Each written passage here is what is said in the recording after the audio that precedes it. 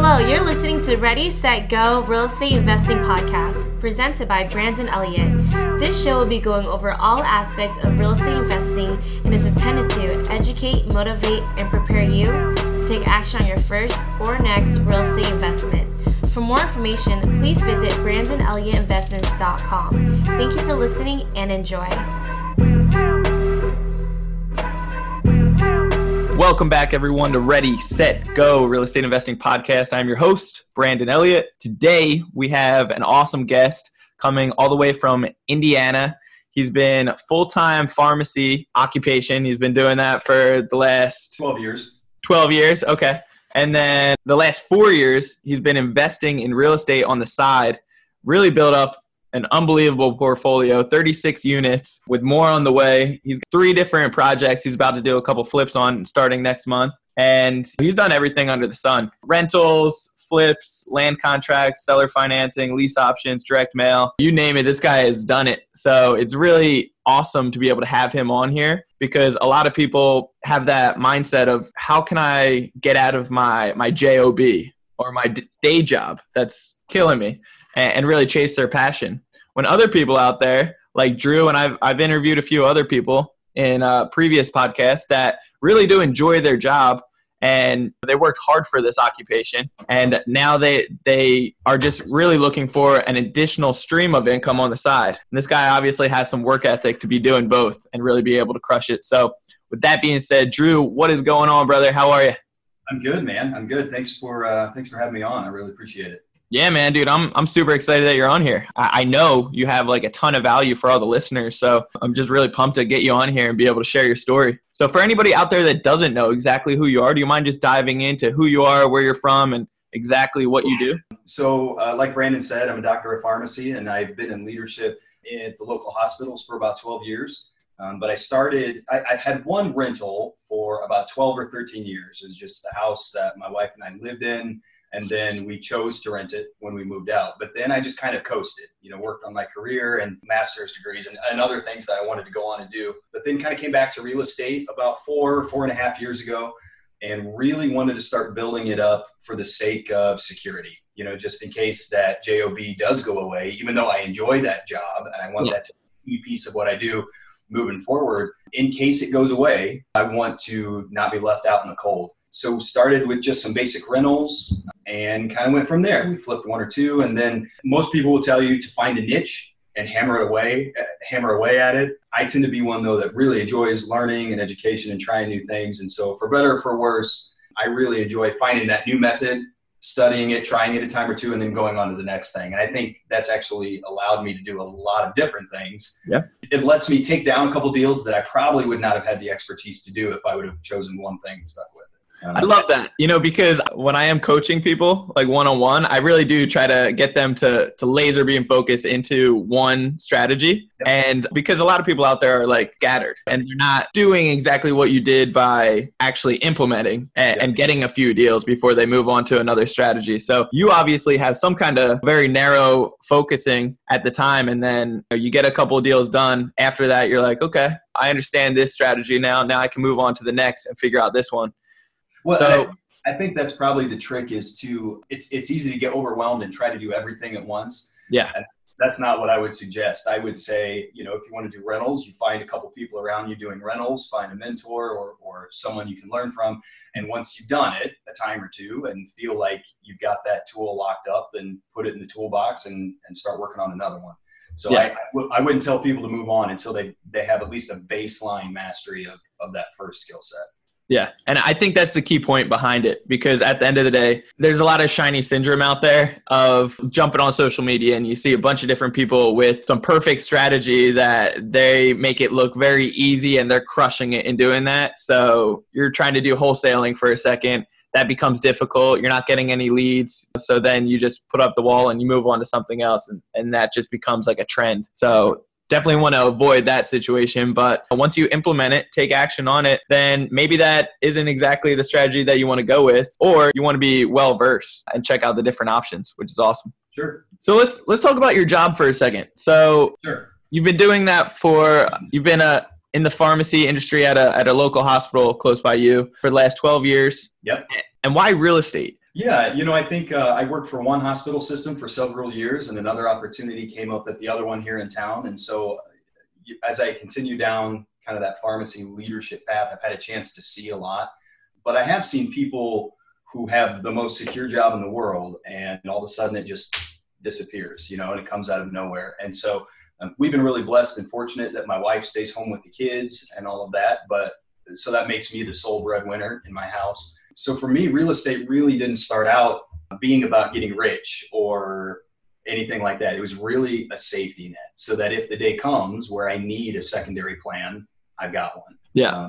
Now, of course, 4 or 5 years into it and being able to scale the way that we have and do some of the cool things that we've been able to do, it hasn't changed my love for pharmacy. I still definitely want to stay on that track, but it has shown me the potential to be much more than just the safety. Okay. I love that. So let's talk about, you've done the whole list. I did an episode a couple weeks ago in regards to there's 30 plus ways to make money in real estate. So step number 1 is to go over just broadly each individual one, see what you resonate with and see what resources you have that align with it. Hopefully something stands out. And you've done a lot of these. So I'm just curious, which one did you start off with and why was that attractive to you? Sure. So at the core, I'm a buy and hold guy. I like the rentals. Having a fairly significant W-2 income, not only do I like cash flow and principal pay down, but the tax advantages that come along with being able to use those passive losses, those paper losses to drive down my tax liability is important to me. And so I started with rentals just because that felt like the most secure. And working a job, there will be phases where I can do lots of real estate, and there will be times where I got to buckle down at work and let it sit. And with rentals, you can set them and not forget them, but a lot of what's let me be successful is I can hire it out, property managers and contractors and all that. And I'm not above going to help out when I need to, but most people take care of those things for me, and they do. And I'm only successful because of those people around me. Yeah. But that's kind of why rentals, because I can systematize it. And with flips can be great money, but as soon as you stop flipping, the money's gone. And that's not the way it is with rentals.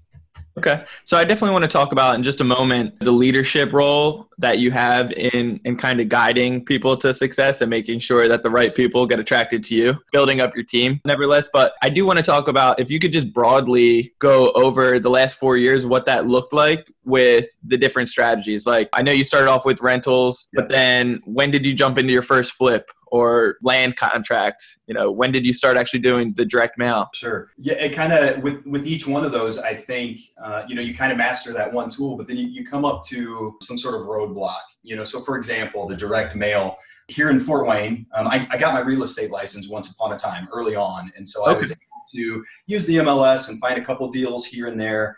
But then it started getting hotter and hotter and more difficult to find those deals, right? So in 2016, give or take a little, that's kind of where the direct mail came from. As I said, I can't find the deals and the margins that I want. So I got to go find these buyers or maybe even create these buyers that don't even know that they want to sell.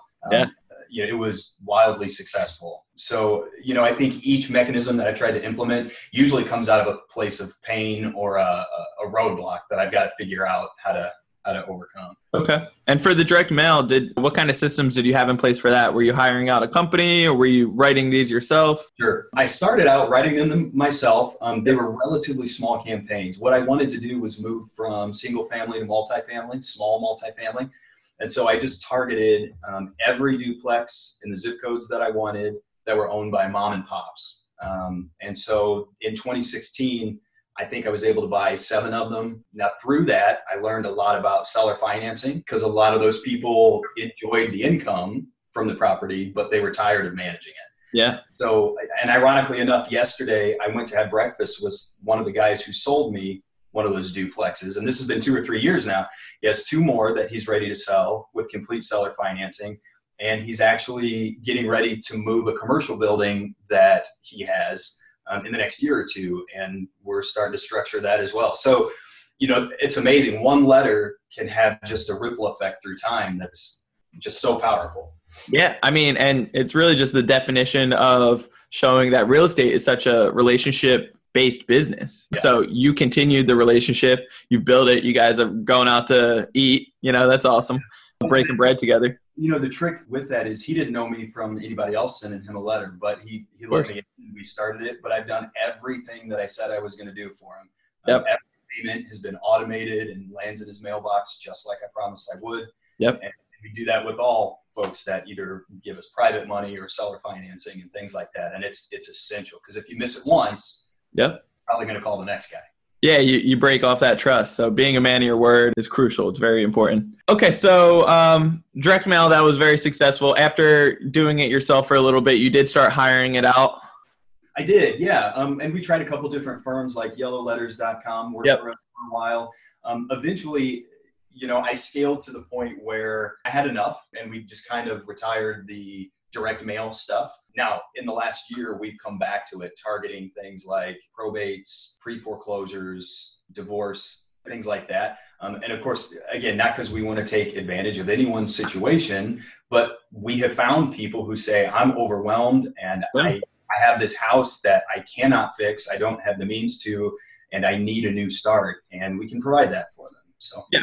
I mean, at the end of the day, you're coming into a problem that they have and just offering the solution. So they can either take it or not. It's no hard feelings either way. They definitely have a problem. So that's awesome. Yep, that's right. Cool. So when you are jumping into these deals, like what is your newest avenue right now that you're really getting your leads from? Sure. So what we've tried to do, again, direct mail is kind of one of our things that we're working on right now. Currently as well. Okay. It is. Yeah. We're working on actually later today, I'm going to go talk to someone who is kind of behind on payments and just looking for some help. So okay. I kind of retired direct mail once upon a time because I just didn't have the time or the bandwidth to keep it up. Yeah. But I feel like it was successful for me in the past, and it's clearly successful for me now, but it's really been systematized. I have a local partner that I work with who he's got the time and the hustle, super smart guy. I don't know if Kelly's watching, but hey, Kelly. Yeah. And he's got the time to put some of that stuff together. So he's kind of that leg of my portfolio and my investing, and it's worked really, really well. So he drives all that. It's systematized, and now I don't really have to think about it until that lead comes in. And if it's very positive, then I'll go out and work with those sellers. Okay. Do you mind breaking down just like step by step the system behind it and how it all runs to be able to get these leads? Like what do you guys do? Because a lot of people I feel like are struggling in certain markets to find these leads. Yeah. People are reaching out to me on a daily basis and having issues getting the next lead and really finding a motivated seller. Yeah. No, and I think, your listeners probably hear us say Indiana and they write it off as though it's kind of a cold market. Fort Wayne is a screaming hot market. I think yesterday or earlier this week, there were 2 houses for sale that were less than $150,000 in some of the key areas that we're looking at. It's tough.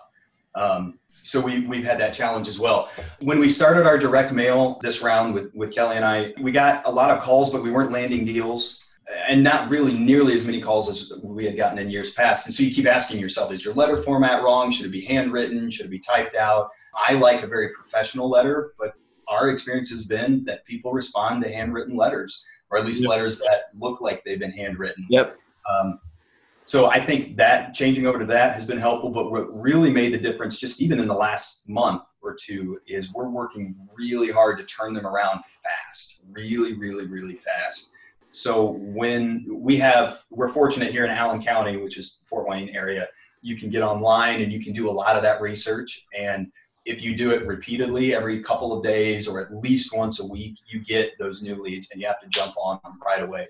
And it's made a notable impact for us. So places like Yellow Letters, again, they do a great job and a great business. But in our current climate, when it's this hot, we just felt like it wasn't giving us that competitive advantage because we lost so much time in the turnaround. So we're doing them locally. It would be tough to scale up the way we're doing it now, but we'll keep pounding away at these couple of niches and see where it goes. Yeah. So are you just looking up like listsource.com and kind of getting the criteria? I know you already mentioned the criteria. Sure. No, actually, that's a really good question. Here in Allen County, we have some online systems where you can go and look at the different courts and look at individual cases. Now, it takes a lot of energy, and Kelly puts a lot of time into that. Yeah. And that's the kind of stuff I can't do because I'm, a licensed drug dealer at the hospital. But he's doing that. So if you can find, you have to find those partners who can make up for what you can't provide. And he has the bandwidth to do that. And it's working. Yeah. I used to be a street drug dealer, like growing up, really wrong side of the path. I didn't do the schooling like you did to do it legally the right way. Yeah. But we all have some past. Yeah, no, good for you, man. Good for turning the corner. I do recommend this to everybody first getting started. Whatever area that you are looking in, each county, each town, they do it differently. So like yours in particular, they have a website, they have a platform that you can look up all this, the criteria that you're really looking for to get your list. Sure. And my particular area has that for tax deficiencies, which is good because I've got a couple leads recently from that, which has been awesome. Like I could pick up for a couple $1,000 from a motivated seller that's just planning on letting their property go to auction. Yeah, absolutely. But each place, each location, it does it differently. So whatever area that you're looking at, like really dive in, call the town, call the clerk, and get educated on your area so you can really branch off with that and run with it if that possibility is available. Basically, you get these leads, Kelly's doing it, and afterwards you're starting to send out the mail. What number do they call? Do they call Kelly, or are you talking to them and trying to analyze the deal, then close them? Yep. We use a Google Voice number. That allows us to kind of send it back and forth to whoever's phone wants to cover at a given time. It also gives us, email records, and we can do anything with it. It's pretty amazing, at least at the level that we're scaled at. Maybe if we were getting calls all day long, maybe that wouldn't be the right tool. But for us, for the most part, I'll cover them. But a lot of times I can't take them immediately during the day. So I know obviously the best thing is to answer the phone every time it rings. Yeah. But I try to follow up with people as quick as I can. And especially in a hot market, you got to be quick. So there's probably opportunity for improvement there, but I do enjoy the dialogue with those sellers and seem to be able to gain a decent rapport. So for now, we'll stick with that. And if it gets to be too distracting, then we'll pivot. Yeah. No, I definitely highly recommend for anybody out there listening, Google numbers are the best. That's what I use as well for any of my bandit signs or direct mail marketing. And it is just easier to keep track of. Plus, if you do have partners, it will ring at the same time. So whoever picks up first. And that is very key to any type of success with direct mail is if you have a motivated seller calling you and they're ready, they probably have a list, like a bunch of different letters. So make sure that you're answering and dealing with these guys as soon as possible. So when you are answering the phone and talking to them, basically you're on the phone for 20, 30 minutes and probably less, hopefully. I know on mine, sometimes I'm on there for a little long trying to hear their story and figure out what's going on with the situation. And then are you just running numbers really quickly and giving them an offer over the phone, or trying to set that appointment to meet with them one-on-one? My goal when I've got them on the phone is to really kind of understand their situation and really be empathetic. I think the opportunity, at least from my standpoint, is less about getting an offer to them right then and more about kind of winning them over, or at least creating a level of comfort with you. I think most people are kind of suspicious when they call to begin with. Yeah. Which you can't blame them for. Some people call and they, how'd you get my name and my number? And we try to be just real honest about that. But so start by building a little rapport. I rarely make an offer over the phone. So I like to go out and see that property if we can.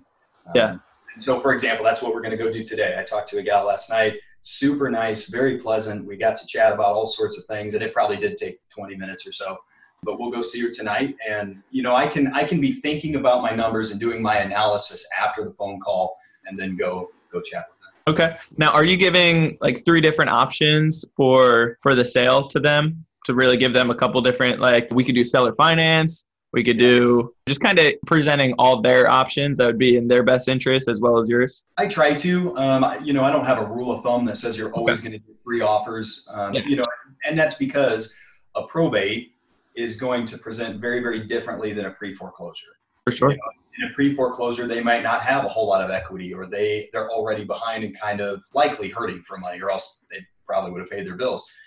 In a probate, these could be family who are stable and have enough money, but the house is in Fort Wayne and they live in California, you know?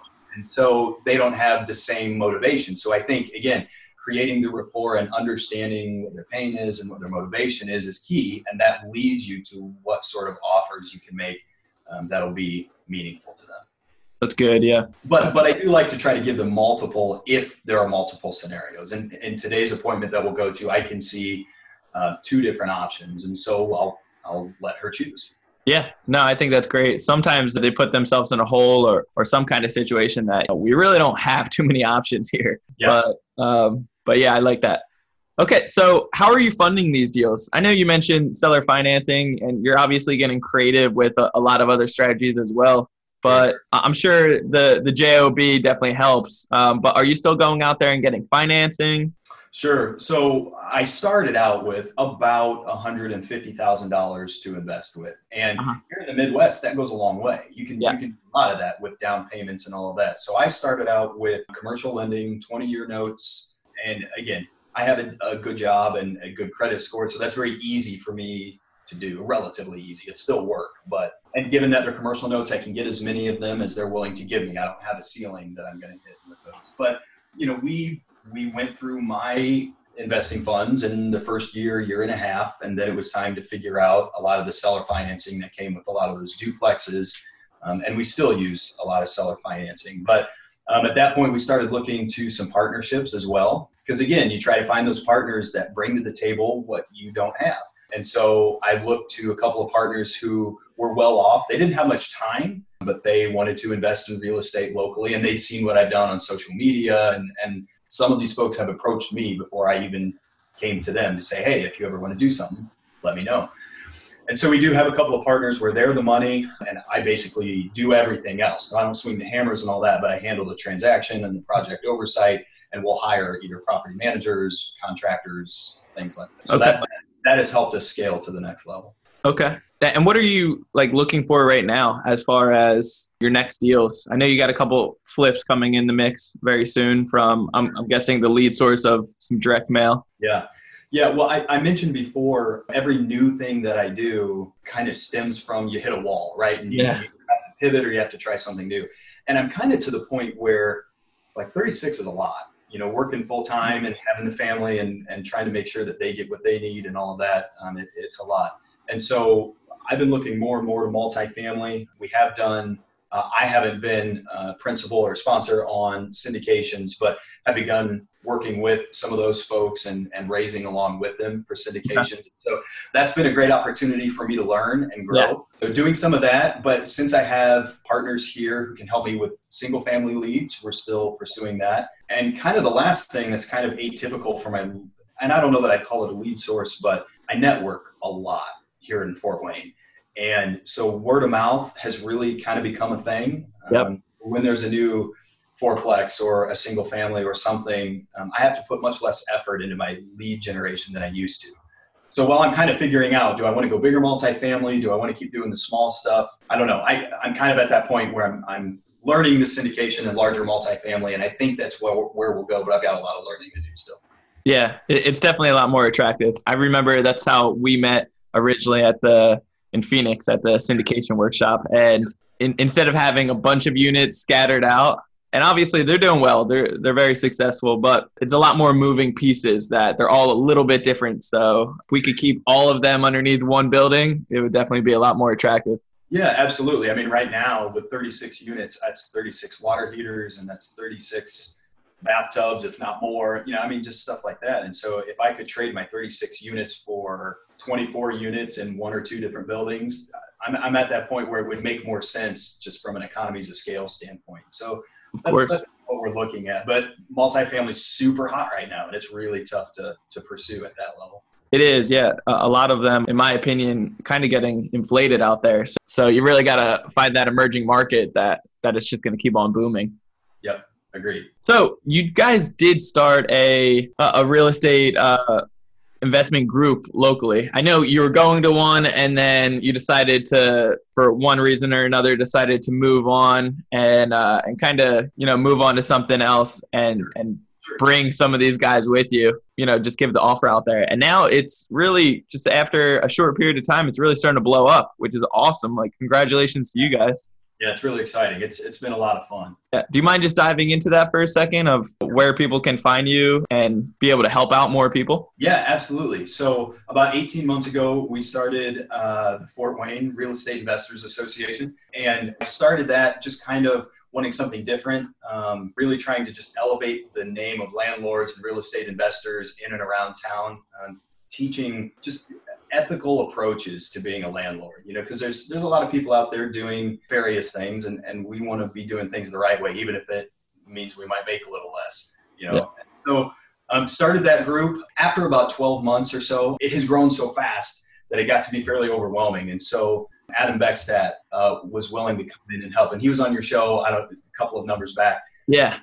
And he's brought a lot of creativity and just fresh ideas and really helped me kind of carry the load. And so there's some months where he carries the majority, some months I'll carry the majority, but either way, I'm grateful to have him along. But the way we've structured it is we didn't really want to do a restaurant or dinner or anything like that. I felt like that was a distraction. I wanted us to come together for 2 hours once a month and really just learn from each other, support each other, network, and let that be the focus as opposed to be distracted by food and restaurants. And my vision for it was that it would be big enough that we would probably outgrow whatever restaurant or cafe or whatever we'd start with. First meeting had 25 people. Now, a year and a half later, the Facebook group is over about 600. And we work hard to actually screen a lot of the folks that come in. We want you to be investors, not vendors who want to come sell us things. And, if you're a realtor, that's great if you're an investor, but this is not a tool for lead generation, So again, everyone's welcome,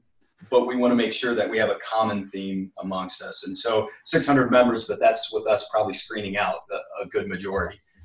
But then month to month, we have our meetings. And I think last month we had over 70 people. And that's, we've been in the 60s or 70s every month. And it's very, very humbling. And I'm grateful for all the people that come and make it a phenomenal group. But it's just a blast. I mean, it's probably the highlight of my month. I really enjoy it. I think it really symbolizes your character because it is free. You're all about networking, and that's what has, I'm sure, contributed a ton to your success thus far.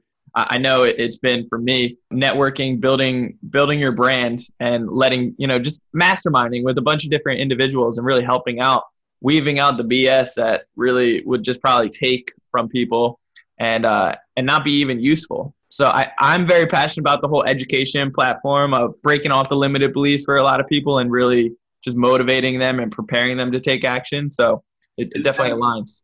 I'm glad that you mentioned the fact that we work hard to keep it free. That's one of our guiding principles. I specifically wanted this group to be fully accessible for people. I don't think you should have to pay to hang out and network and learn. Yeah.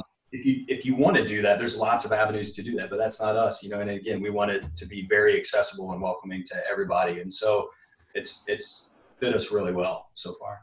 So me personally, I love the free aspect. I still feel like there's a small piece of me that feels like you got to pay attention. Yeah.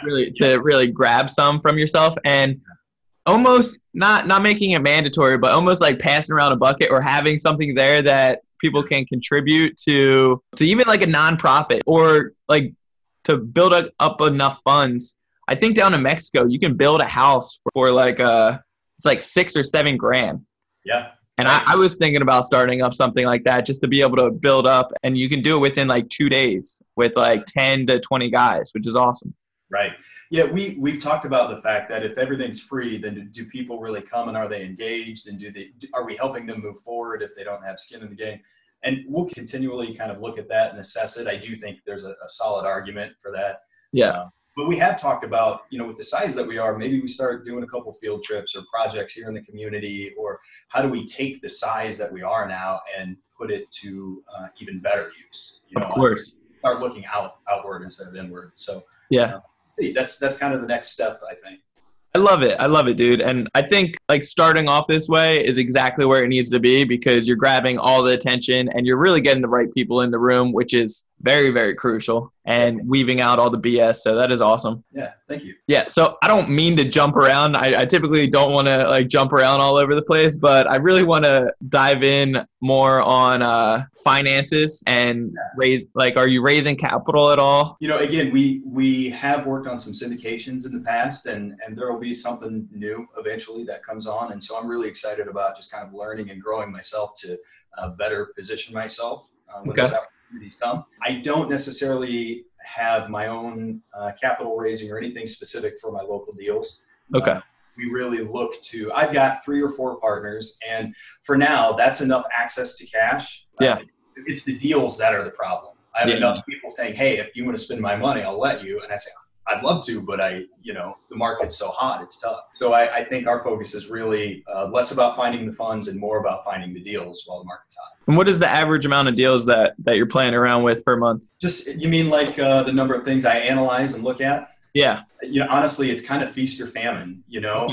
This month I put probably 3 or 4 offers out. I've analyzed a minimum of 15 opportunities, I think, maybe more. But the previous months when the phone wasn't ringing, then it was a little slower. So I don't know. For us, it kind of ebbs and flows. Okay. Do you believe in, for somebody first getting started, playing the numbers game of like analyzing a ton of deals and whatever the numbers make sense at the end of like their analysis, they should submit an offer on it, whether how ridiculously off it is or not? Yeah, I think it's good to have some of those guidelines, like, you find 100 deals and you analyze 50 of them and you offer on 20 of them and you hope that you get one, something like that. I think that's a good approach. It at least holds you accountable to making offers and moving forward. I don't know that I would tell people to blindly move forward or make offers if it didn't make sense to do so. Oh, yeah. But I do think there's value in the accountability that says I am going to make X amount of offers this month, and that means I have to look at this many deals, which means I have to generate this many leads. Mm-hmm. There's value in that, especially if your primary business is direct mail or something that's lead generating, for sure. Okay. All right. Before we wrap up, I also want to ask about like land contracts and seller financing. So I know on the Midwest where you guys are at, a lot of people call seller financing land contracts, but do you believe there's a difference? There's definitely a difference. Admittedly, I'm not so eloquent that I'll be able to define all of them. Okay. Some other states, they talk about contract for deed. So seller financing, again, consult your lawyer and all of that kind of stuff. Yeah. When it comes to seller financing, basically they're going to sell me the property, but I have the deed. Right? Okay. They're just providing the funding. Now, of course, they get a first position against that property. Yep. Where I tend to try to buy with seller financing, I try to sell on land contract. And that's because on the land contract, I as a seller then maintain the deed. And if they default, then we go through the foreclosure process and all of that. Of course. And again, every state's a little bit different, and I would encourage you to learn and understand more about that. Now, admittedly, while I feel pretty strongly about some of those methods that I use and pretty comfortable in them, there is a lot of risk. Some people won't touch land contracts because they would rather evict someone if there's a problem, which you can evict on a rental. You can't necessarily evict on a land contract. Sometimes you can, most of the time you can't. You'd have to go through a foreclosure process, and that can be pricey. Yeah. Case in point, though, to tie a circle around all of it, as part of my team, I have contract lawyers that draft all of it up. So I will bring the terms to my lawyer and say, hey, can you draft this up? And so my seller and I will meet at the lawyer's office to take care of it. And we even have title companies here in Indiana. I know some states, they just close at lawyers' offices, but I choose to go to the lawyer's office. And that way I have help and guidance from the professionals who know what they're doing. Yeah, that's good. I like that. I typically use a title company and they have a lawyer in-house, but yeah, I think going with the professionals and really that builds credibility as well with somebody that you're just meeting that might be on the fence to see like, who is this person? Or do they really have my best interests at heart? Yeah. So I think that's good. Yeah, and one other thing I'll just mention with the land contracts. Again, I sell a lot on land contracts, and we could get into the whys if you wanted to, but there are a lot of investors that I see creating land contracts and doing it in a very nefarious or unscrupulous way, where you really take advantage of people. And that's that I absolutely cannot condone. When I sell a house to someone on land contract, my goal is for them to get the house without question. Yeah. And so far we've been about 50-50. I think nationally, I forget what the number is, but like 86% of land contracts fail, and the investor gets the house back, and then they get to rinse and repeat. And that's not what I want to be about. I want to make sure that I'm doing everything I can to help those individuals be successful. So let's talk about this for a second. And I'm glad that I am jumping around a little bit because I haven't done this yet, but I do offer it to all my tenants after 1 year of successfully renting, as long as it's not like a multifamily. If it's a single family, I do the burst strategy. So I do the full remodel and then I rent it out and I refinance afterwards. So I want to promote, especially in the area, like ownership of property, and also for them to take more care of the property and really take like pride in what they're living in. Right. So do you mind explaining what that looks like of how you're setting up these deals? And Sure. I really love your morals. Like, kudos to you for, obviously you're raised right. But a lot of people out there, the statistics show it. It is 80-something%. It's something crazy that, nationwide, a lot of these landlords out there are doing these contracts with the tenant and not making it that favorable, like almost setting them up for failure. Right. So how do you set yours up differently to make sure that they do have a very solid chance of purchasing the property and cashing you out down the road? Right. No, so I'll be happy to speak to it.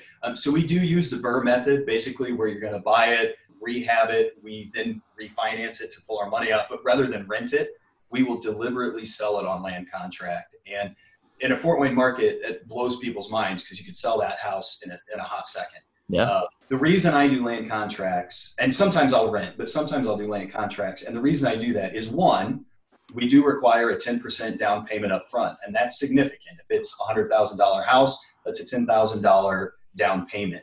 Yeah.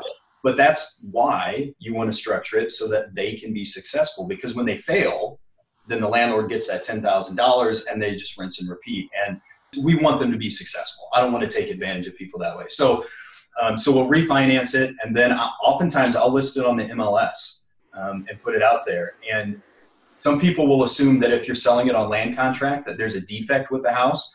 For us, that's not the case. These houses are standing tall. They're in good shape. They're houses that you and I, anybody would want to own. I choose to do it on land contract because while I work full time and want to stay super busy doing pharmacy stuff, I don't want the rental calls and the things that break in the middle of the night and all of that. With a land contract, they own the house. And for the most part, I'm really just the bank. And so for those that we've set up, I use Buildium for all of my rentals and my portfolio. And so those paychecks just come every month. Now, the way we structure those is we require 10% down. I do sell it at market value. We don't take any discounts off that. So I do get the price that I want. I am happy to pay a realtor who will bring a quality contract buyer, the same commission I would if I were selling it on, just a typical transaction. And then we do kind of go through a process of evaluating the risk with those buyers. We're not necessarily looking for people who can't manage money and have lots of credit problems, but there are great people who go through divorce and they might make 6 figures a year, but they just can't get their loan. Or there's lots of people who don't have W-2 income, and so it's very difficult for them to get a loan, but maybe they're running just a killer startup or a 4-person business and they're making $200 a year, and they can't go get that loan, Mm-hmm. And so those are kind of the people that we're gearing it towards and looking for. If we can't find those quality sellers, then we don't sell it on land contract and we might go on to rent it. But everyone we've listed has sold, and we give them a 3-year term. So they have 3 years to go get their own permanent financing. And then we look at what the normal rates would be and usually add 2 to 3%. And we kind of look at what the risk is. So right now, if you could go get a house for, let's say 6%, we're looking at probably an 8%, 8.5% interest rate. Okay. But besides that, the terms are very standard for each one. It's always 3 years, balloon payment. Yep, that's exactly right. Okay. And I have someone right now who's right at the end of their 3 years. And And I could kill the contract and I could take the house back, and it's appreciated almost $40,000 since I've sold it to them. But I don't want them to lose the house. They made a huge down payment on this house. And so we're going to go back to them, and I'm likely to extend it one more year. But we're going to go through some credit repair stuff and really give our best effort to help them be successful. Now, if they're not successful, at least I can put my head on the pillow at night saying we tried everything we could to help them out. And, I can only go so far. They have to help themselves as well. Of course, 100%. I love that, though. You really do have the right mindset, the right heart in the right place, which is awesome. Kudos to you, brother. I really do appreciate it. Sure. Dude, that's really cool. So with these down payments, are you calculating when it comes down to the market price of what you're selling it for? Are you listing above a little bit? Or are you giving some wiggle room? Because in 3 years, especially in an emerging market, you can almost anticipate it will go up that 40%. Yeah. I try not to inflate it too much. If this is a 3-bedroom, 2-bath that would sell for 110, we're going to sell it for 112, maybe 115. At least the number I believe that it would appraise for if they got their loan today. Because the reality is hopefully in the next 18 months, 24 months, they're going to refinance with a bank or standard financing, and we're going to have to go through that appraisal process anyway. Yeah. If I sold that $110,000 house for 140 and it doesn't appraise, well, then I'm not helping them be successful. Yeah. So we try to be realistic with it. But the reality is I'm getting my exact sales price. I'm minimizing all my closing costs because we'll close it with the lawyer and just, kind of on our terms. If I do use a realtor, there might be commissions there, but I'm also a realtor, so I don't have to pay those commissions on the selling side. It's a good model. It's really nice. Okay. Yeah, I love that. I think in the future, I get the whole concept of it and the ins and outs, the pros, the cons.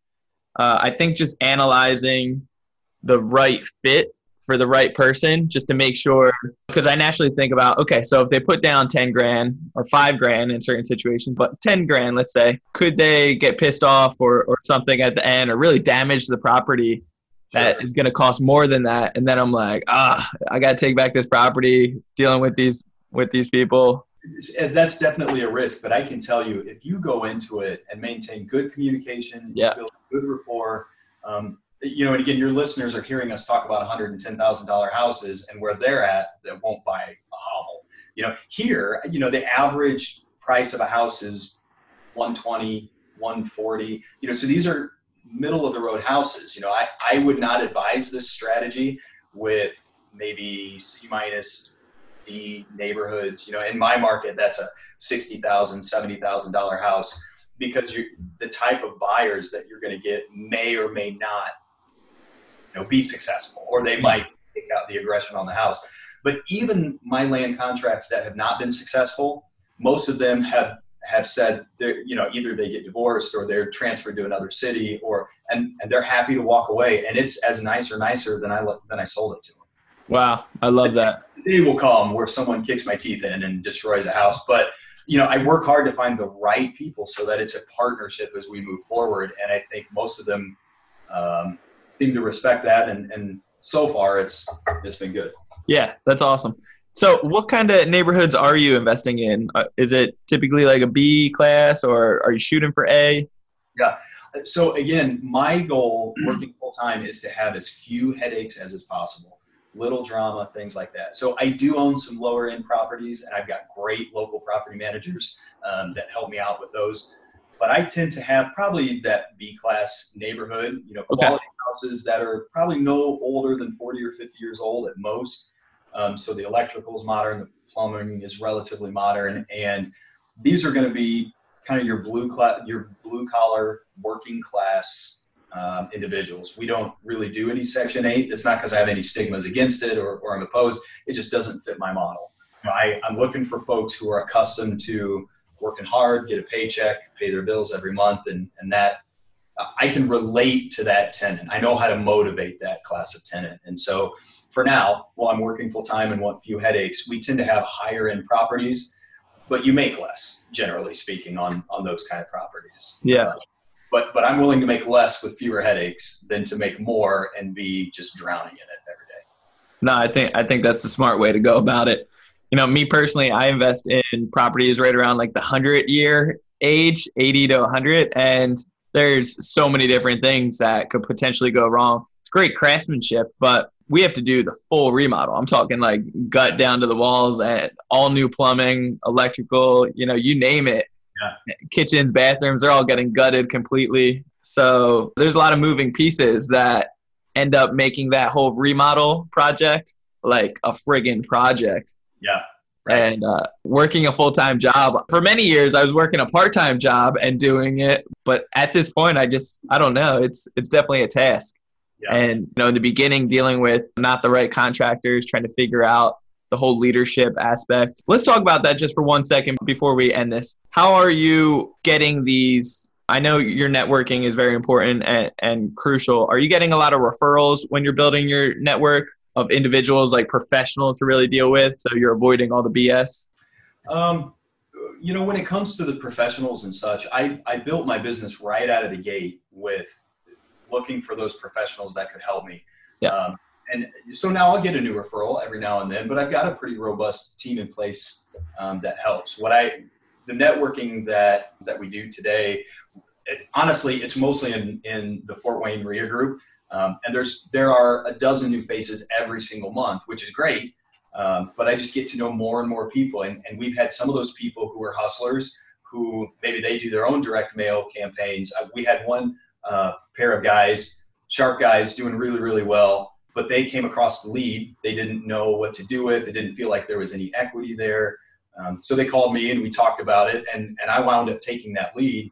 And it's one of the best cash flowing properties that I have now, but it took some creativity. Yeah. And honestly, I didn't know exactly what to do with it. I had to go to the smarter people in the group. But it's just a testament to surround yourself with people. Even if you don't know why today, it will be fruitful for you. So that's kind of what my networking looks like now. I would like to do it more on a national level, kind of moving forward. But I am at a point where I have to pick and choose where I'm going to invest my time because it's challenging. Yeah, it's crucial. It really is. Now, has there been any learning curves along the way as far as dealing with contractors or anything that's really smacked you in the face? Honestly, I've been really fortunate to work with a lot of really great people. I haven't had anyone burn me. I did have one house that we bought at the sheriff's sale, so you can't do inspections and all that kind of stuff. Great house, rented it out right away, but we had a $20,000 sewer failure. And so that one hurt. That one hurt a lot. But that's why you have cash reserves and you make sure that you're liquid enough to be able to take care of that kind of stuff. Now, I didn't have a whole lot more than $20,000 in cash reserves. And we're still kind of building up from that. But you have to be ready for that kind of stuff. So as far as getting burned, again, I've been fortunate to have a lot of great people around me. I'm sure the more I do, eventually that's going to happen. I think for us, any big surprises have just been with the houses themselves that either we missed when we inspected it ourselves or something like that. Yeah, I think as well at this point, if you haven't ran into those things and you really are building, a huge network of people, it's kind of like you're getting like an armor of a bunch of different individuals with a bunch of connections. You know him, which knows this guy, and they're just going to realize like your statue to a certain degree that it wouldn't be the best move to screw anybody over. So. Right. So kudos to you, brother. Hey, I really do appreciate your time for jumping on here and giving back to all the listeners. So many different gold nuggets of really just breaking down your business. So I really appreciate you letting me put you underneath the spotlight here. Yeah, no, it's been fun. I appreciate it. Yeah, of course. Okay, so how can people get a hold of you? And is there anything that the listeners can do to give back to you? Yeah, probably the Fort Wayne Real Estate Investors Association. There is a Facebook group. That's that's one way to find me. Facebook Messenger, of course, is probably another way that you're welcome to reach out. But yeah, reach out anytime that way. As far as what folks can help with, well, right now I'm just kind of in a mode of kind of giving back and supporting the community at large and deciding whether I'm at max capacity right now or anything, So I don't know that I have a whole lot of needs at the moment, but I appreciate the offer. Okay, awesome. Well, as always, everyone, I know there's tons of value in this. Make sure you reach out to Drew, pick his brain a little bit more, and show him some love on social media. You can always reach out to me at BrandonElliottInvestments.com or Instagram, Brandon Elliott Investments. Otherwise, find me on Facebook.com/Brandon Elliott REI. Make sure you download and subscribe to the podcast on iTunes. The newest episode every single Monday will be released. And just share it out to people. We're very motivated and we're passionate about what we're doing by educating more people, breaking off that limited beliefs, and really just educating, motivating, and preparing people to take action in real estate, because what it's done for us has been tremendous. We definitely want to just bless other people and break off the limited beliefs of, not having enough money or working a full-time job like this situation and still be able to crush it on the side with some passive income. So with that being said, appreciate you guys all for listening. And if you want these tickets, I know you do, then make sure you reach out to me ASAP, because they're going to go quick. Leave a nice review and make sure you subscribe. Send a screenshot of that to me. And if the tickets are gone, then I will send you my book or the magazine 100% free as well. So regardless, you'll get something good. But Drew, appreciate you, brother, so much. Really do appreciate it. And nothing but value on this one. So it was awesome. Yeah, thanks very much. This has been another episode of Ready, Set, Go Real Estate Investing Podcast, brought to you by Brandon Elliott. For more information, please visit BrandonElliottInvestments.com. Also, please don't forget to like, share, and leave a comment below. Thanks again for joining. Until next time, God bless.